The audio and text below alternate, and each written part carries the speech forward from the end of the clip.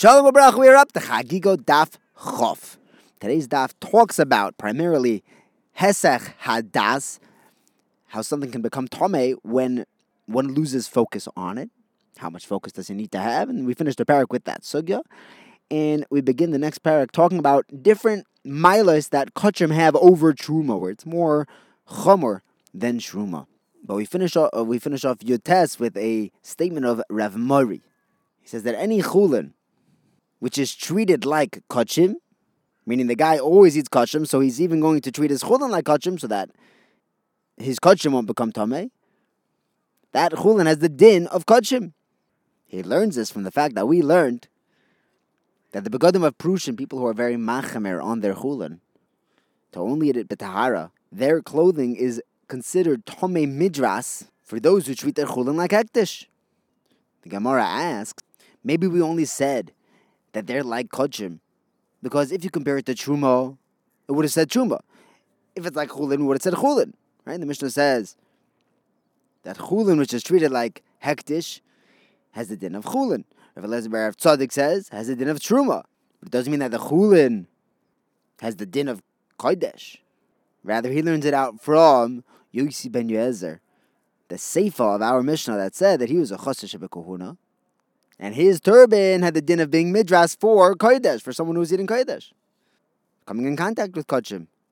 So to Yochanan ben Gudgoda, who was always makbid on taharas kodesh, his turban was tamei for the person dealing with the para aduma, but not for someone who was eating kodesh. His turban, since he was makbid to eat everything bekodesh on the level of kodesh, it was tahar for anyone who was eating kodesh, for anything that came in contact, if his turban came in contact with kodesh.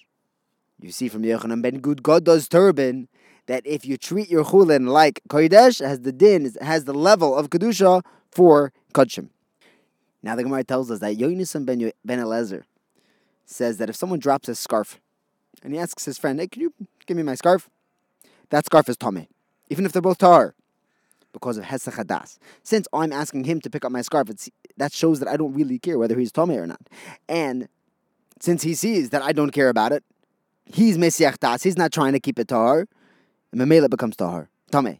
Rav Yonasan ben Amram says that if two people switch, if a person accidentally puts on his Shabbos begadim instead of his weekday begadim, so he's wearing his Shabbos begadim as if they are weekday begadim, since he has, the way Rabbi Yosef Engel explains it, a lower level of kavana to keep it tahar, he's only trying to keep it tahar like chol begadim, they're going to become tameh midin hesech hadas. Rav Eliezer bar Tzadok brings a story of two women who were both tahar, and they swapped their dresses in the bathhouse, and Rabbi Akiva was matame both of them, since neither was treating their other's dress for what it was. That has a din of hesech hadas, and it becomes tameh. Rabbi Uchi asks, this would mean that if someone touches a basket, and he reaches inside to get out a piece of bread, and he accidentally takes out a barley bread, instead of a wheat bread, that should become tameh. That can't be. The Gemara says, why not? The Brisa tells us that if someone is guarding his barrel because he thinks it's wine, and it turns out to be oil, it's tahar. The Gemara, yeah, but even when you thought it was wine and it turns out it was oil, you're still not allowed to eat it. So it's tahar, but you still can't eat it. B'kedusha. So Yirmiyah explains that there's like a chatzi tuma. Whatever he has intent on guarding, that remains tahar. He knew there was a barrel there, so the barrel is tahar. But since he wasn't guarding the oil, he was only guarding wine, that becomes puzzle. And the Gemara says, really? Can you have like a half a guarding, half a kavana? Yeah, we have a brisa that says that if someone was tameh, if he reaches into a basket on his shoulder, and there's a pie cutter inside the basket, and he had kavana to make sure that the basket and its contents, whatever food was in there, wouldn't become tameh, but he didn't have in mind to be guarding the pie cutter. So the basket's tahar, but the pie cutter will be tameh, because he had hesech hadas on the pie cutter. The Gemara asks, why can't the pie cutter be metama the basket? Because a kli can't be metama a kli. Okay, but it should still be metama all the fruit and whatever's inside the basket. So Ravina explains that he was having half a kavana. He had in mind to be shomer from anything that will be metame something else. That will be metame oichel. But he wasn't trying to be shomer, something that will just become puzzle. Something that you would not be able to use the tahara, like the pie cutter. But nevertheless was stuck with a kasha. How could I say that there's half a shmira with hesach hadas? We have a case with the wine barrel that turns out to be an oil barrel, which is half shomer. The contents, you're not allowed to eat it, but the barrel is still tar. We have another kasha, the Gemara says. Rabbi Bar Avur brings down. There's a story about a woman who came to Rabbi Yishmael, and she said, I wove this whole beged and I made sure to be tar the whole time, and the beged is 100% tar, but I wasn't being shomer it. I was tar the whole time, but I didn't have a shmira on it. I had hesach hadas. So Rabbi Yishmael started asking her questions, and throughout the interrogation, it comes out, she said, oh my gosh, there was a nida that helped me pull one of the ropes, one of the threads, while making the beged. That definitely made it tameh. So Rabbi Yishmael said, wow, the chachamim were, like, they knew what they're talking about. If you're not shomer it, if you're not paying attention, it's likely that it became tameh without you noticing. You need a constant active focus on it. There's another story with a woman who came to Rabbi Yishmael and said, Rabbi, I made this whole cloth. I wove it myself, but tahara, but I didn't have in mind to be shomer it.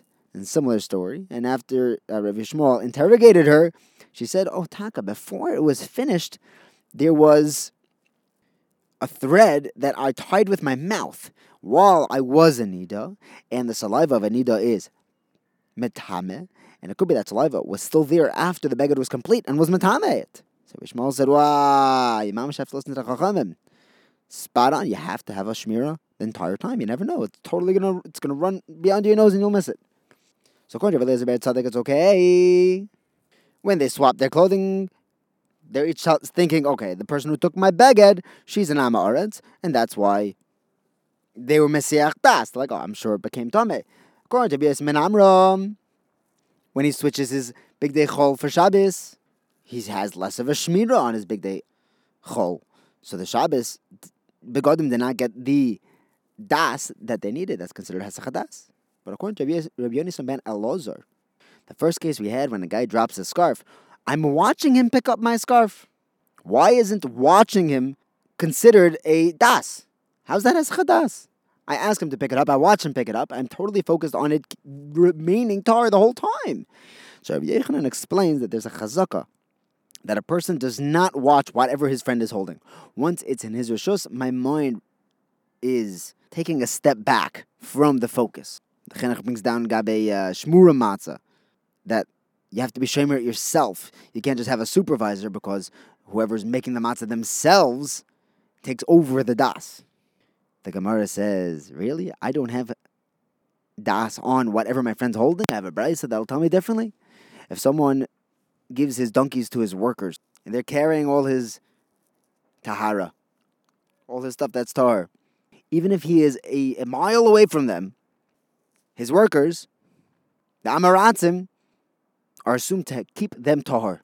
However, the Brisa tells us that if he says, okay, you guys go ahead, I'll catch up with you, as soon as they are beyond eyesight, as soon as they're out of sight, we assume that everything that was tar is now tameh. Rav Yitzchak even says that his Amaratzim, his workers, and his donkeys were all they were tar. So there wasn't even any tumah there to pass on. So that's why in the Reisha, they're still tar, even though they're a mile away. But why in the Seifa, where he says, I'll catch up to you, they become tameh? There's no tumah involved. Oh, you know what? Because since it's not their stuff, they could let their friend come and get involved, and they're tameh, the Amaratzim who are tar, but their friends aren't tar, and they might come and touch and be tameh it. Which in the Reisha also, why aren't we worried about that? No, because since he's within a mile away, and it feels like that he's breathing down their back, he might sneak up any second, and they're going to be makbar on it, make sure no one else touches it. Besides for them, the Torah people. Why aren't they not scared that he won't sneak up in the Seifa also when he says go ahead? Now, since he said go ahead, they feel like they have an hour or two of free time to themselves, and they're going to make sure that no one touches it, because they won't mind, because they know that no one's breathing down their back, and anyone who's tameh, come get involved. Hajan alach ein dorshin. which began talking about the things that were not allowed to be doirish, the Ma'aseh Reshis, the Merkava, how many Talmidim are allowed to be taught these topics. But now we begin a new parak Chomer B'Kodesh, where the Mishnah begins by listing 11 things that are more machmer by kachim than they are by truma. Starting with number 1. By truma, you're allowed to toivel kalim within kalim, but not by kachim. Number 2. The outside of kalim can be tameh, while the inside is not by truma, but by kachim, the outsides affect the inside. Number 3. Someone who is carrying something which is tameh midras, by kachim, cannot carry something.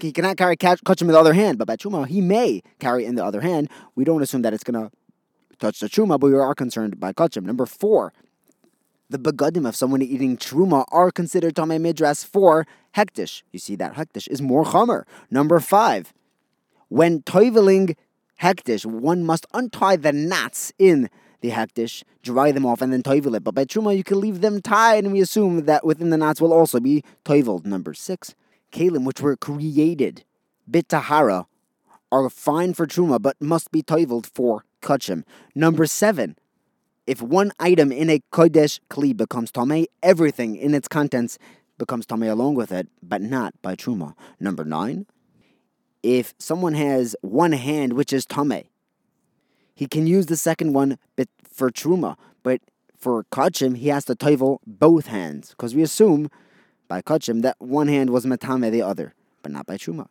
Number 10, if someone has tomei hands, he's allowed to eat dry truma, because it's not huchshur l'kabel tuma, but kachim he cannot eat even though it's dry.